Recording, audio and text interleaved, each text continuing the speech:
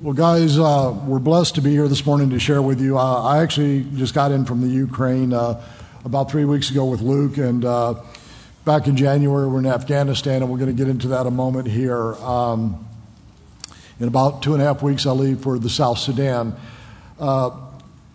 When Afghanistan collapsed overnight, we had a tremendous problem on our hand. We have a division of our ministry, we call it Ghost Operations. It's the invisible hand in the closed world of radical Islam. We have 400 pastors that are implanted in 9 of the 10 most dangerous Islamic countries in the world. When this happened, we had 22 missionaries in Afghanistan in the underground. And I got a call from our Dutch office, and they said, Wes, with their extended families, there's over 200 people. We were expecting them to all be killed for their faith. At that time, I went down, and we knew this was very serious because one of the families that had gone into hiding, they had discipled 3 Islamic families. They had led them to Christ. Taliban found the families and killed everyone from father, mothers, and children. So I went down to my staff, and I said, guys, we're going into wartime operations. And a week later, 5 former Navy SEALs would fly in, 3 Marines, all Special Forces, 1 Army Green Beret, and 1 brother from the CIA, and Pastor Don McClure came. I figured I better get out ahead of this before people start finding out what we're doing, so I wanted Don to be aware of it to make sure that we weren't getting ourselves into too much trouble out there. And guys, we would plan an operation into the Sudan. We'd go in with 2 teams simultaneously. The first team would fly in a chopper and land at 12,000 feet. Luke and another SEAL, Luke was in the Marines, a SEAL would deploy and take off in one direction. I went with the second team. It was at the same time, just a different part. And we went in with 2 SEALs and 2 Marines. The 2 SEALs went off in one direction, and me and Brent went off in the other. Brent's on my staff. He was in 2nd Force Recon, the lead of the Marine Corps Special Forces.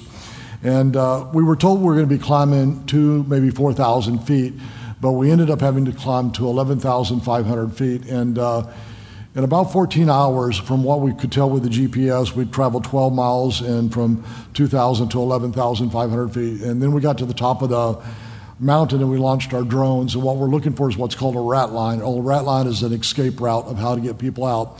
There's a lot more to this, guys, but I can't go into this. This is an ongoing operation at this time. When we got on the mountain, it was truly one of the most difficult climb that I've ever made in my life, and everyone that I talked to said the same. I remember that when I got off the mountain, my toenails were all black with the blood that was under them. I actually lost 2 toenails on that mountain. Fortunately, they're almost grown back because that was in last year that this happened. We had one brother by the name of Rodney. Rodney was with the Elite SEAL Team 6, 22 years with the SEALs, 12 years with SEAL Team 6, and 13 years with the CIA. And he lost 3 on that mountain, so this was kind of how difficult the climb was. As you're going up the mountain, there really is no trail. We're going places that nobody's ever been before.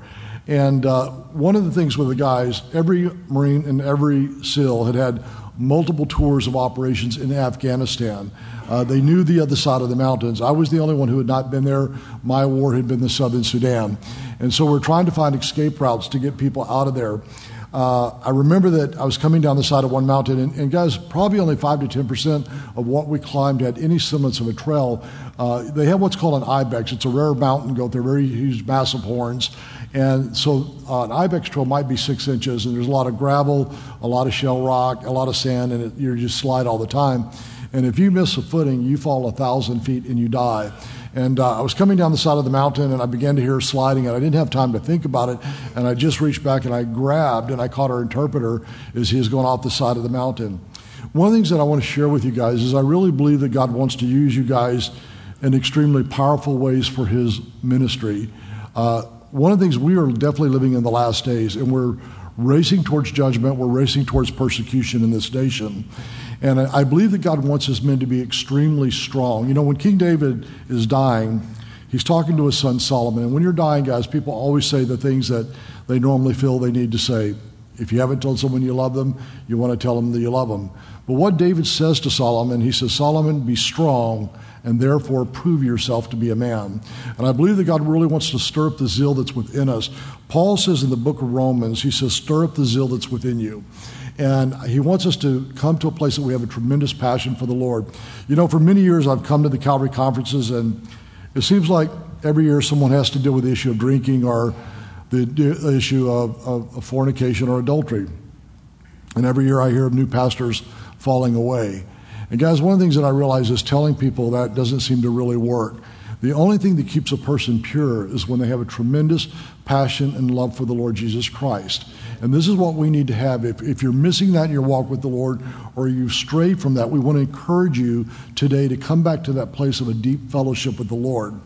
And God began to do miracles. And guys, I can technically explain to you what happened over there, but it does not make any sense. And to say because we had Marines and SEALs and Special Forces and CIA and FBI, and we had all of that with us, it doesn't explain what happened there. We started getting calls from people. We got a call from YWAM, and they said, our country director is in a certain city. The Taliban knows he's there. They will find him within 2 hours, and they're going to butcher this kid. They had actually written a letter before the fall of Afghanistan, and they said, we know you're here. You're a traitor to Islam. We're going to slaughter you. We're going to butcher you. And they said, they're going to find him with 2 hours. Can you guys help us? I said, guys, 2 hours is not a lot of time. But I gave the task to Brent and Luke, and fortunately they were able to get a hold of one of our assets. And we showed up an hour later. We picked the kid up. We got him out of there. An hour later, the Taliban was at the door. And then we got a call from Heather Mercer. Many of you remember Heather Mercer, very famous missionary, was imprisoned by the Taliban and was released when U.S. forces went in 2001 by the military. And she said, I have 28 people in country.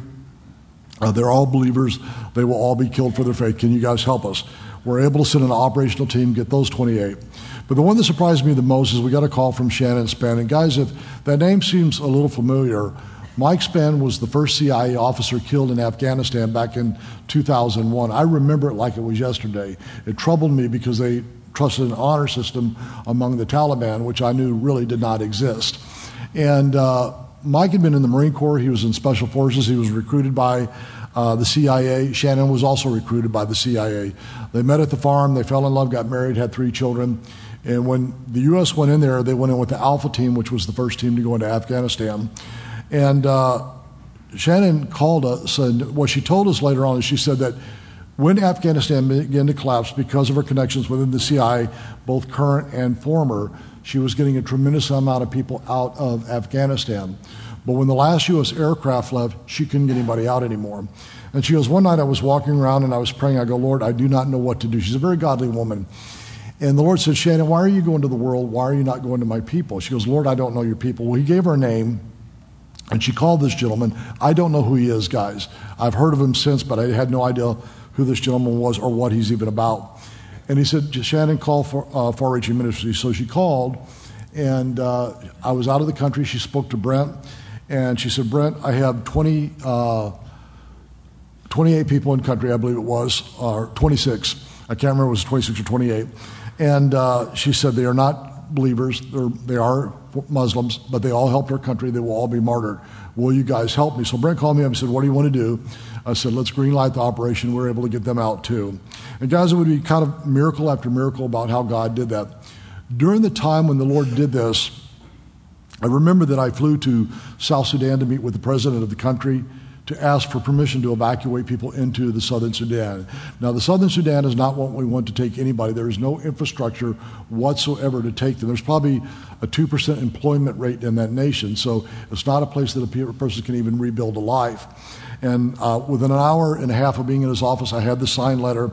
But I was in my hotel in Kampala. I was flying back the next day to head to Afghanistan, and I was praying one night. It was about 3:30 in the morning. I wasn't praying being spiritual at 3:30 in the morning. I was literally getting a phone call every 15 minutes, so I couldn't sleep.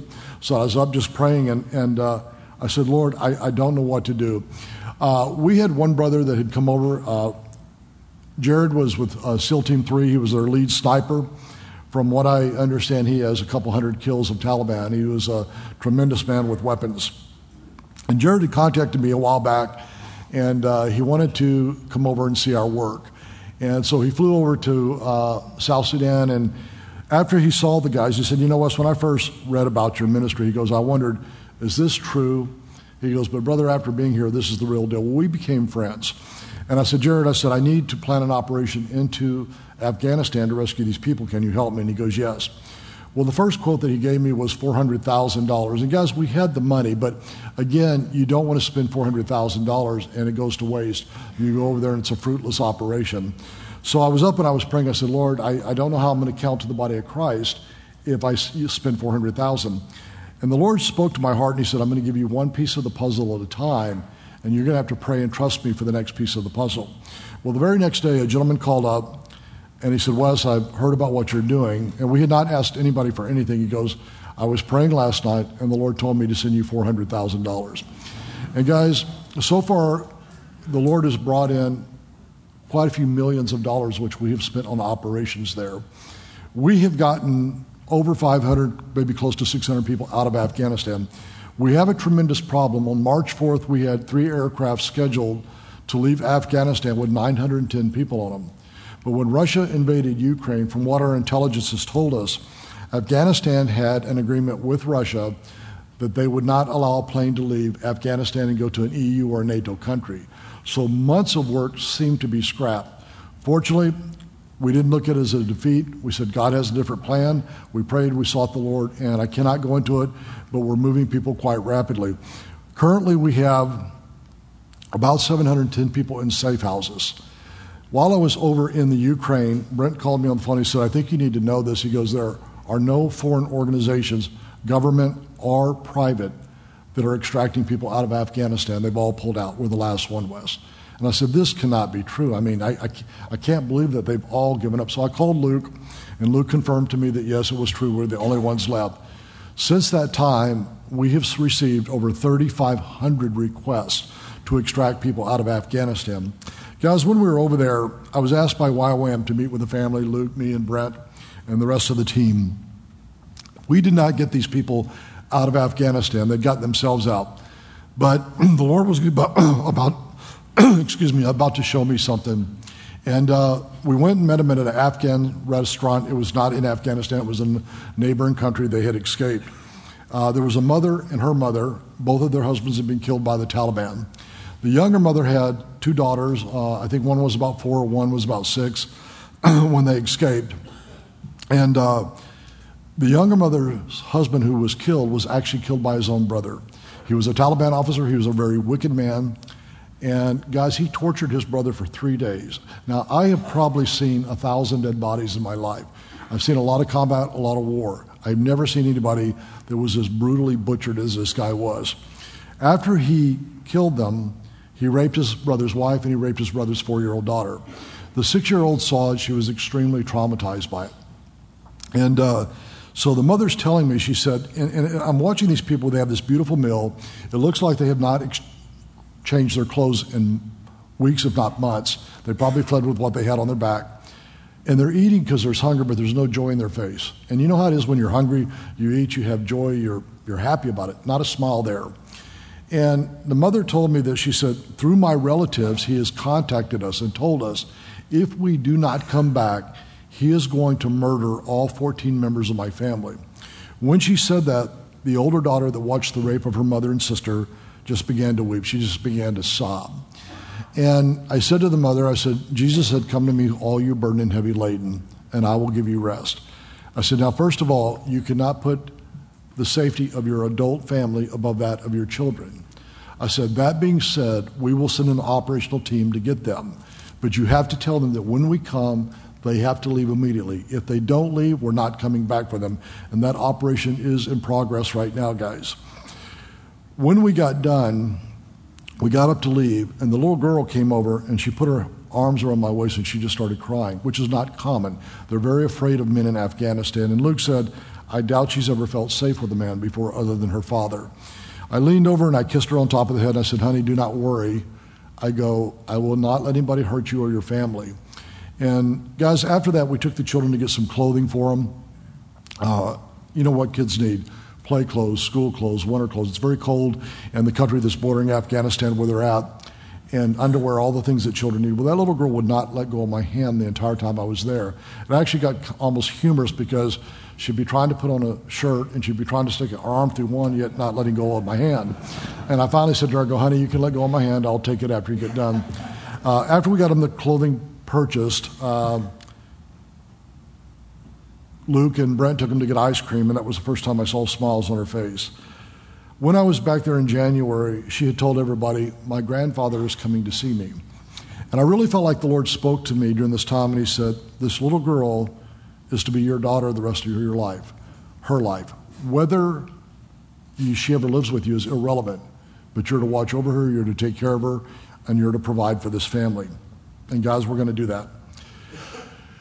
As believers, we want to do things not so that we might be seen by men. And guys, I want to share this very clearly. We're not doing this to be seen by men. You know, when I talked to Shannon actually flew out to meet with me. And she said, you know, when I first heard about you, I started reading about your ministry, and I went to your website, and I called up this brother, and I said, who is Wes Bentley, who's Far Reaching Ministries, and who is Brent? And he said, Shannon, if my family were in Afghanistan, these are the two men I'd want to go and get them. And we take that very seriously, guys. And I told Shannon, I said, Shannon, we are not doing this for self-recognition. We're doing this because they're a part of the body of Christ, and we have a compassion for people that are suffering. And I said, you know, I have no intention of ever writing a book about this. I said, unless the Lord tells me to. Now, guys, I've been in Southern Sudan for 26 years, and I've had a dozen people try to get me to write a book, and I've refused to do it. See, what I've shared with the body of Christ before is I think that we have the only book that we need for the world, and it's right here. And I understand the value as a roadmap for future missionaries, but if God tells me, I will, but if not, I will never write a book. And guys, during this time, there's some things that really bizarre started to happen. I got a call from a gentleman that worked in the American Intelligence Network. I'm not going to tell you what organization. I think you guys can figure it out. We need to be a little bit careful about what we say. But he said, do you mind if I fly out and meet you? And I said, no, absolutely. Well, I was shocked. He got on a plane and he flew out that day. And he came to my office. He goes, Wes, you are not aware of this. He goes, but the entire intelligence world is talking about you and your ministry. I said, that cannot be possible. I said, why in the world would you guys be talking about us? He goes, we're U.S. intelligence, and we can't get anybody out of Afghanistan. You're a Christian organization, and you guys are getting people out all over the place. Well, guys, I sat him down, and I spent 45 minutes explaining the Word of God to him. And I said, we pray over everything. We seek the Lord. This is not an end of our own strength. We have to trust Jesus Christ for every decision we make. When I was in Afghanistan in January, he wrote me a message through Signal. He said, I need to tell you something. He goes, when I met you, I was a Catholic. I had walked away from faith many years ago.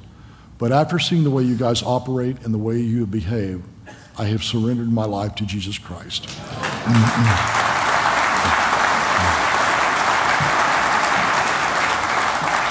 And guys, this guy has become an absolute rock star in helping us get people out of Afghanistan. He's a great brother. One of my favorite people in the Word of God is the prophet Jeremiah, guys, and there's a lot of reasons why. We know that Jeremiah served somewhere around 40 years, possibly 50 years of ministry. And Jeremiah is not only a prophet of the Lord, he's a priest of the Lord. And what is unique about that, what I understand, is there were only 3 prophets in the Old Testament that were priests. It was Jeremiah, Zechariah, and Ezekiel. And the job of the priest is to bring people into close fellowship with their God. So for 40 years he labors, but the nation never comes to Christ. Well, by the world standards, we would look at it and probably say, this man failed in ministry. But see, the thing is that Jeremiah would never live to see the fruit of his ministry. But Jeremiah would have tremendous fruit in his life. Out of his life would come Shadrach, Meshach, and Abednego. Out of his life would come Daniel, and out of his life would come Ezekiel. And when King Nebuchadnezzar built the golden altar and commanded the whole world to bow down, they refused to do it. And what's amazing is Nebuchadnezzar actually comes to them, and he's actually gracious, which is not the way a king is. He said, Shadrach, Meshach, and Abednego, maybe you didn't understand. And he gives them a second chance. But what they say to him, O King Nebuchadnezzar, our God has the ability to deliver us. But whether he delivers us or not, we will not bow down to your God. And an entire generation knows who the living God is. But see, they had watched Jeremiah preach to a nation. Somewhere around 70 years later, it's Daniel's turn. He's 90 years of age. So if they were 20, he's probably somewhere around 70 years later. Once again, he's commanded to worship a false god. He refuses to do it. And guys, Daniel is thrown into the lion's den, and once again God delivers him. And another entire generation knows who God is. And the Word of God tells us that after what happened with Nebuchadnezzar, it said that Nebuchadnezzar feared the Lord. It said that King Darius spent the night in fasting and prayer. See, these men's lives had a tremendous effect for the gospel, but it came from Jeremiah. Then we have Ezekiel. And Ezekiel writes twice in the Word of God that we're to go to the sinners and we're to tell them about their sin. If we do not go to the sinners and we do not tell them about their sin, God will require their blood on our head. We have a responsibility. Guys, we're living in a generation where pastors do not want to deal with hard issues because they know that persecution is coming. I think most pastors dread coming to Romans chapter 1. And I think there's a lot of people out there that they're actually glad they're getting older. They're looking forward to handing that off to their younger pastor. You know, it's like you're in a rugby team. And guys, I'm from Africa, so we have rugby over there. And if you've ever seen rugby players, they're big boys. And you see a guy running down the football field, and he's got that ball, and all of a sudden you see 10 guys coming in, and these guys are giants. And then all of a sudden he turns around and he throws it to the guy behind him. He sends it back to him. And I think for a lot of pastors, this is what they want to do. They want to toss that ball back to the younger pastors. Well, guys, one of the things that I don't want to do is I don't want to leave a fight that I'm supposed to fight for my children to fight. Abraham Lincoln said, the path that you want your children to travel, you must first travel that path yourself. Edmund Burke said, all that it takes for evil to triumph is for good men to do nothing. I would say all that it takes for evil to triumph is for God's people to do nothing. In the book of Jeremiah, Jeremiah says in chapter 10, verse 23, and guys, it does not read very well in the King James Version, but I think it reads extremely well in the NIV. And in the NIV it says, Jeremiah says, I know, O Lord, that a man's life is not his own. It is not for man to direct his footsteps. See, our lives are not supposed to belong to us. We are supposed to be a people that is absolutely lost in Christ, that we are defined by our relationship with the Lord Jesus Christ. When you go to the mission field, you do not go there for fame or fortune. You do not go there to make a name for yourself or for your church or your denomination. You do not go there to write books. You do not go there to make movies. You go there for one reason only, because the love of God compels you to reach people with the great hope of the gospel. And guys, one of the things is people make God's word so difficult sometimes to understand God's will, I would say. But 98% of God's will is written in his word. There's the 2% that's mystical that God has to lead us and guide us. But 98% of what we're supposed to do is written right there. Go to the poor, go to the hungry, go to the afflicted, go to those suffering, go to those in prison, go to the widows and orphans. It tells us exactly what to do. We don't have to figure it out. It's written there right in pages for us to see. And I really believe that God wants to use you guys in many ways. And I want to share with you guys, me being a soldier does not make me more of a spiritual person. Being a spiritual person is doing what God has called you to do. You know, I went to Mike McIntosh's school many years ago, School of Evangelism, back in 1984. And I remember that one midweek service, Mike McIntosh came out on stage and said, hey, one of the ladies did not show up for childcare. And I wasn't going to volunteer, guys. There were literally hundreds of women in that room. Not one single woman raised their hand. They knew something I didn't. So, using a great lack of discernment, I raised my hand. I got the 4-year-olds. I would rather be back in Sudan getting shot at than go through that again. See, being spiritual is doing what God has called you to do, to obey his word, to follow what he has directed his church to do. But in Jeremiah chapter 12, Jeremiah is going through a time in ministry that he's struggling, guys. It's been a difficult time in ministry. And you'd think that maybe after all he'd go through that God would be a little bit gracious, but God's just very direct with Jeremiah. And he says, Jeremiah, if the foot soldiers have wearied you, how will you handle mounted horsemen? In the image that he is giving him, most of you guys have probably seen the movie Braveheart.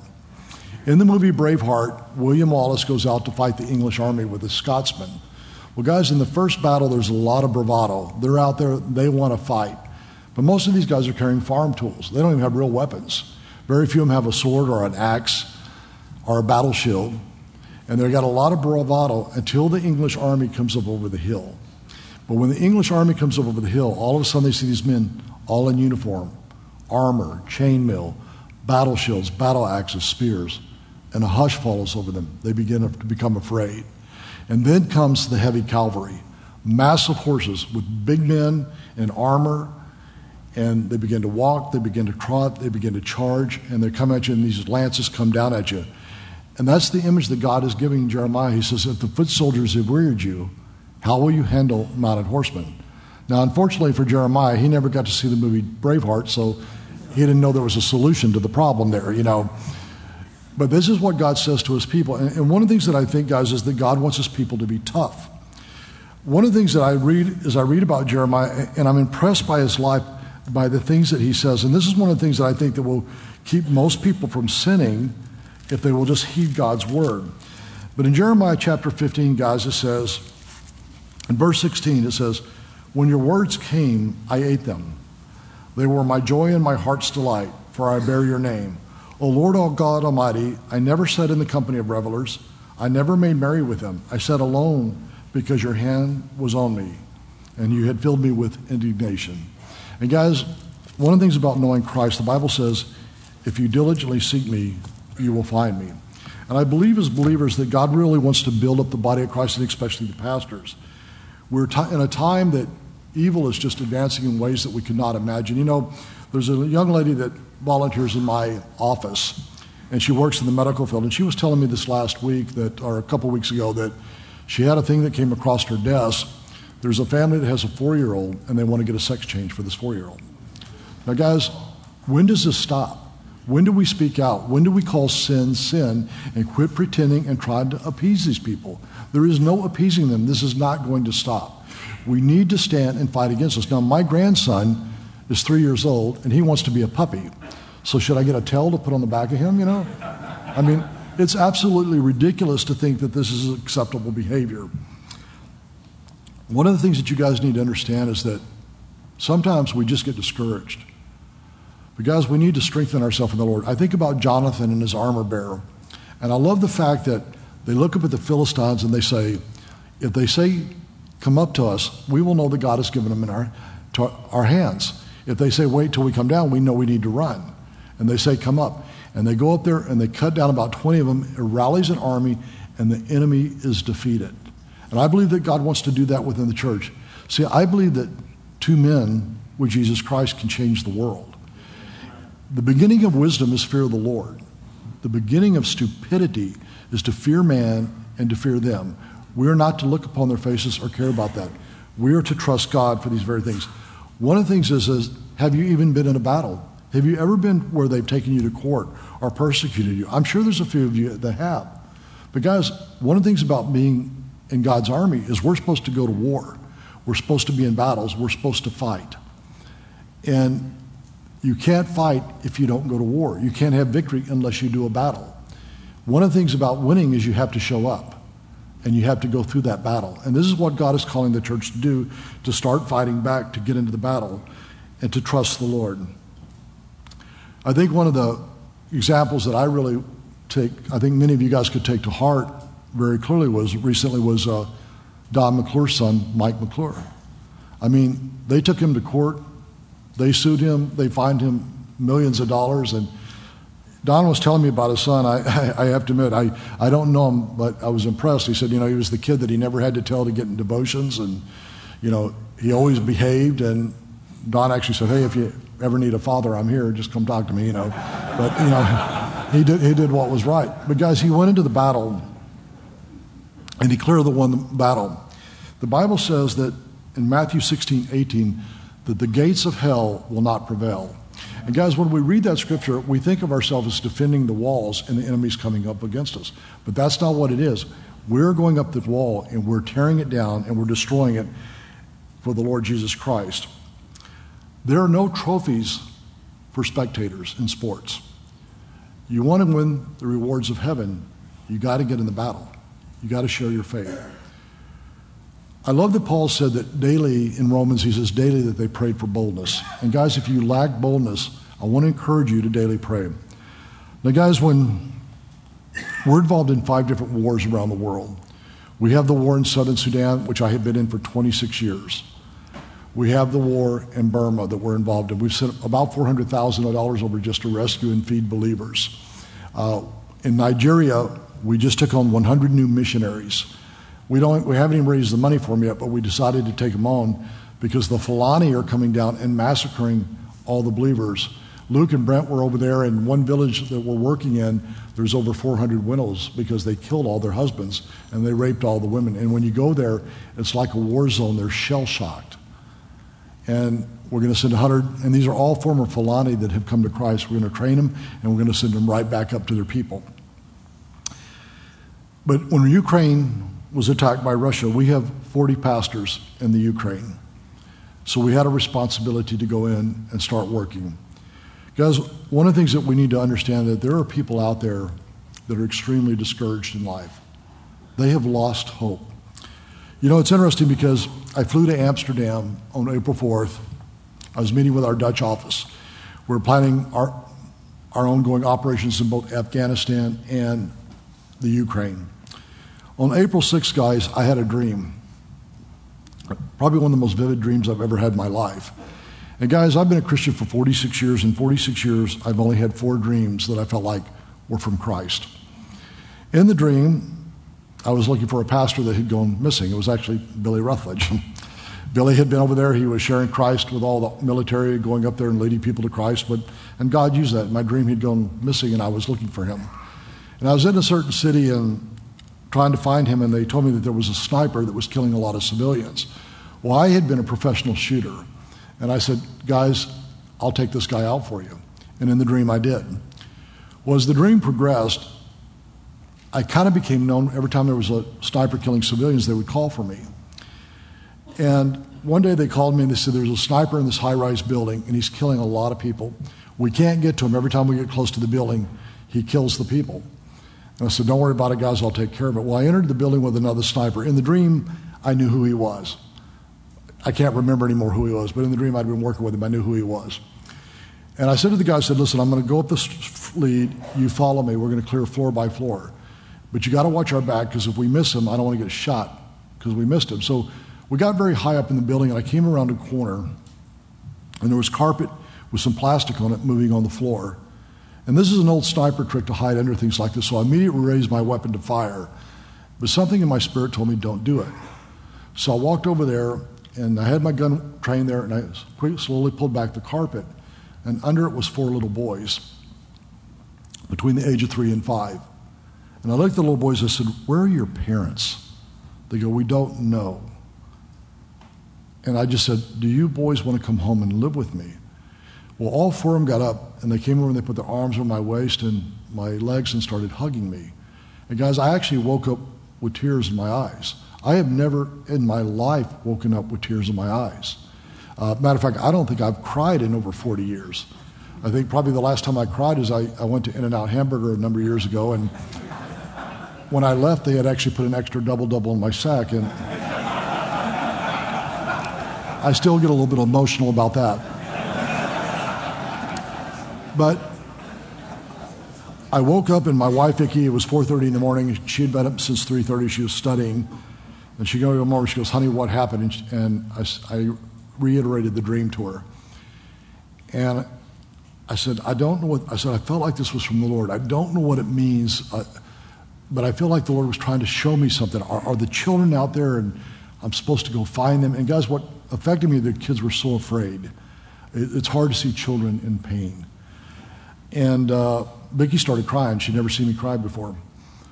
And so we agreed that we needed an interpretation. You know, when Nebuchadnezzar had a dream, Daniel had to interpret it. So we called one Calvary pastor and one brother, both very gifted men, and I asked him to pray and give me an interpretation. I felt like the Lord spoke to me, and what he showed me is that in the Ukraine, there are many orphans now. They've lost their parents. And guys, people are committing suicide in the Ukraine. We had one of our teams go into a city, and we got to the house of a woman. She said that she had a daughter that had been killed in a car accident 5 or 6 years ago. But when Russia invaded, her daughter's apartment was hit by either an artillery shell or a rocket, and she was vaporized. They couldn't find anything of her. The day that we arrived there, the woman decided to commit suicide. She was going to kill herself. So we shared Christ with her, and she surrendered her life to Jesus Christ. And she said, I won't kill myself. I know I'll see my children again. But there are many people over there, and you have to understand, in America, if we lose everything, there's a safety net, whether it's welfare or Social Security. You may not be able to live the standard you used to live, but you can live. But people over there on pensions may make $100 a month. And a lot of these apartments in cities cost $60,000 or more to buy for a small place. They can't rebuild, and they are killing themselves. They're committing suicide. And what I felt like the Lord was showing me is that he wants the body of Christ to not be silent. Jesus said that he left the 99 to go and find the one. And for many of us, we need to go and find these people. We need to go out there and provide for them, to help them to rebuild. When this is over with, we'll have a table out there, and if you want to send a team into the Ukraine, we're going to start sending teams in there to help people rebuild, to feed people. We've taken on 15,000 people a week, or we're going to feed 15,000 people for the next 3 months. We've already taken that project on. But we as God's people need to not just see things, we need to respond when God speaks to our heart.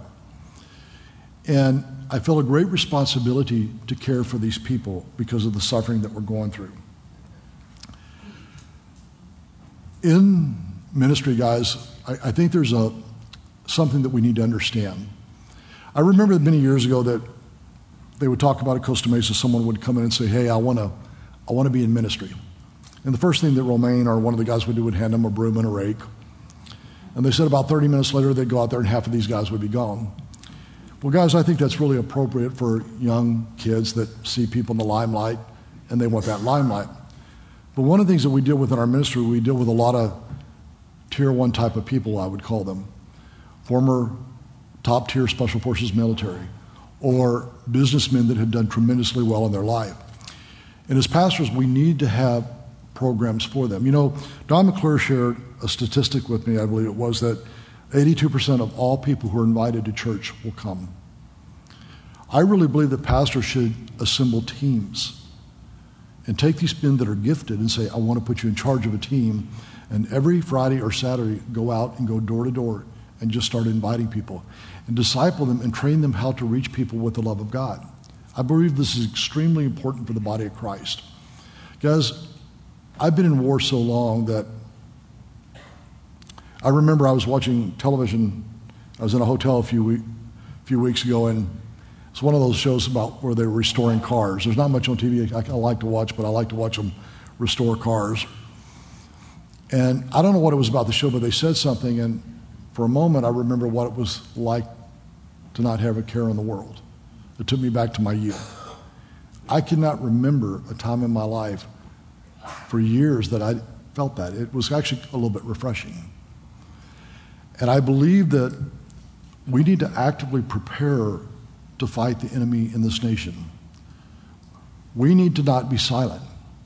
We need to go to war against the forces of darkness. We need to stir up the zeal that's within us. We need to gird up the loins of our mind. And guys, one of the things you need to do most importantly is fall back in love with Christ. It is so refreshing for me to spend time with the Lord. And guys, I know that when you go through trials, the first thing that people usually do is pull away from the Lord. You know, one of the things that I found is such a great example of, in Southern Sudan, people never try to bother us when I'm there. They're afraid of me.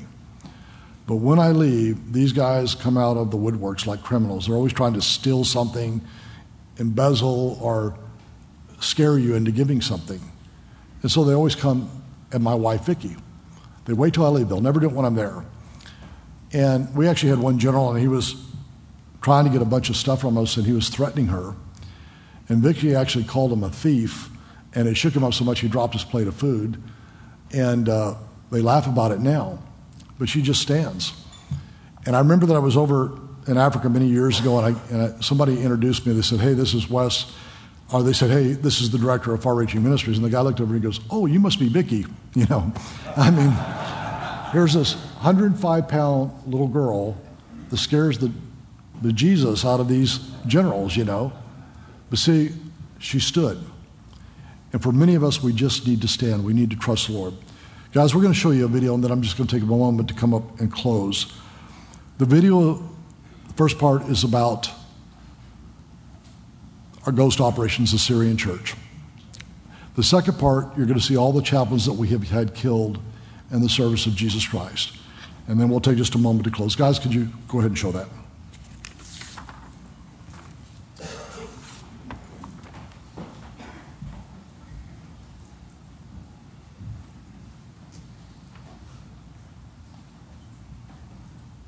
When the war started, many problems happened, and it's so difficult to continue the ministry. And we know someday the problems is come inside our homes, not just in our city or in our area. At that time, I speak to the leaders, and we met together, and I said, as in Acts book, the believers, when they have the persecuted, most of them, they go out of Jerusalem. If you want now to go out of your area or out of Syria to save your families, this is good if God gave you this to do. But we must to know, maybe one day the problems come to our families and to our life, and maybe we will lose our life one day. You know, when I left the room and after time I turned back to see the decision of the leaders, I found 25 people. They stand there and they said, we will not leave, we will continue to serve God here in this area, and we will continue the ministry. If we are die, we will go to Jesus, and if we leave here, we will be with Jesus. And you know, but they asked me something to do. They said, if one of our team die, you know we are non-Christian background, and no one will take care about our body if we killed or something happened to us. What we can do if this happened? For that, we buy this land and we built a graveyard. This graveyard, for if anyone killed from our team, we can put him there. This is the first building of our ministry.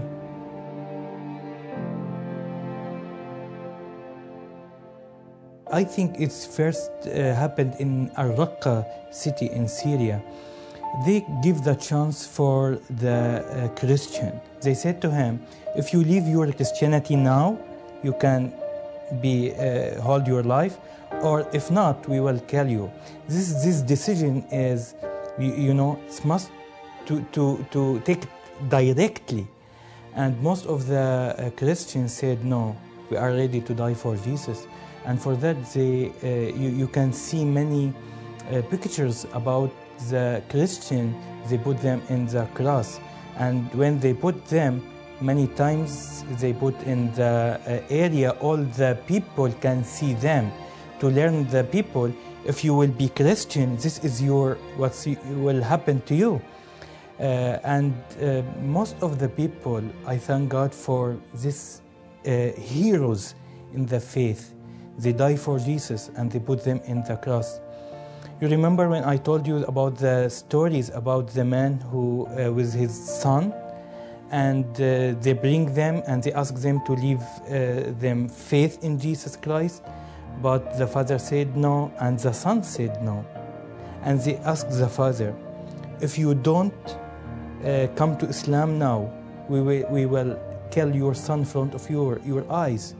And after that, they cut the head of the son and they start to play football in his head, front of his father's eyes. This is something incredible. You cannot understand what's happened, but through all this bad news, you can see the hope is growing between these difficult and bad people. You know, sometimes many people ask me why you continue in the ministry in Syria, especially in this time in the war. The important things for our life to be in God willing. This is our call from God to do the ministry in Syria. When we are inside the God willing, that means we are in the safe place. But if we go out of God willing and go out of Syria, that means we are in the dangerous place. Maybe I can go like to Lebanon, to Jordan, to US, to anywhere and continue my life there. But that means I am go out of God willing. That means I am in dangerous. The important things in our life, not to be alive, but to be with Jesus willing. But if I am inside the dangerous, but in God willing, that means I am in the safe place. This is my belief, and I trust in Jesus. He will keep my life, and when He wants me to go to Him, I am ready to do this.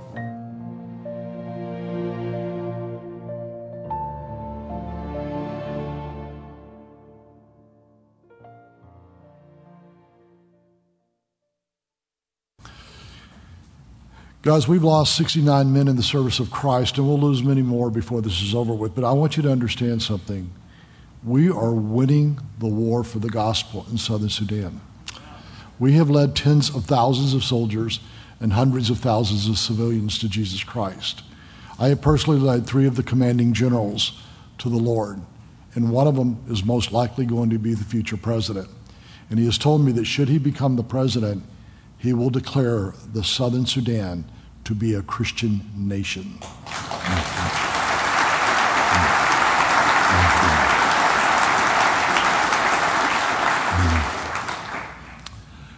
The last year, guys, had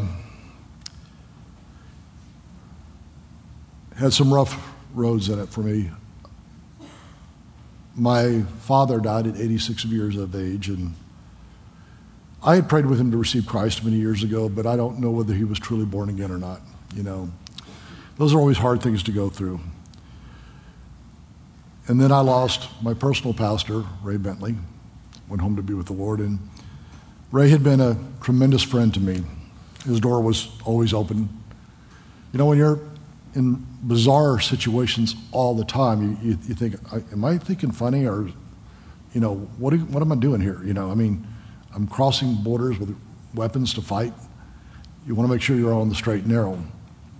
And I always had him to talk to, and it was confusing because both of our wives were named Vicki Bentley, and so whenever Ray had a problem, he would say, Wes, I have a problem with Vicki Bentley. You know, he was very diplomatic about that. Ray had been a great ambassador for the gospel. And, you know, I called Pastor Joe Foch. I said, Joe, I lost my pastor, and I'd like you to be my pastor now. And he's agreed to do that, and I'm very thankful. And I called Pastor Don McClure, and I said, Don, I always had Ray to go to and talk to, and I said, I don't have that anymore. I need someone to talk to about these hard decisions. And Don has been very kind to take that on and help me to make these very, very difficult things. You know, guys, one of the things that I loved about the guys that we went over there, because we had top-tier guys in the military. These guys know how to fight. Yet they didn't boast about being SEALs or Marines or special operations. They boasted in Christ. Rodney, who had all the boasting rights in the world, made everybody feel like they were better than him. He made him feel like, I'm the least of all of us. It was just such a great time of service. And I told the guys, I said, had you guys all boasted, I probably wouldn't have worked with you again, but you served the Lord. When I was on that mountain, guys, there's a realization you can lose your life. I mean, there really is. And we talked a lot about it before. Whether, you know, I'd ask the guys, I said, what are we going to do if we run into Taliban? If they're murdering and raping and killing, are we going to engage them, or are we going to avoid it?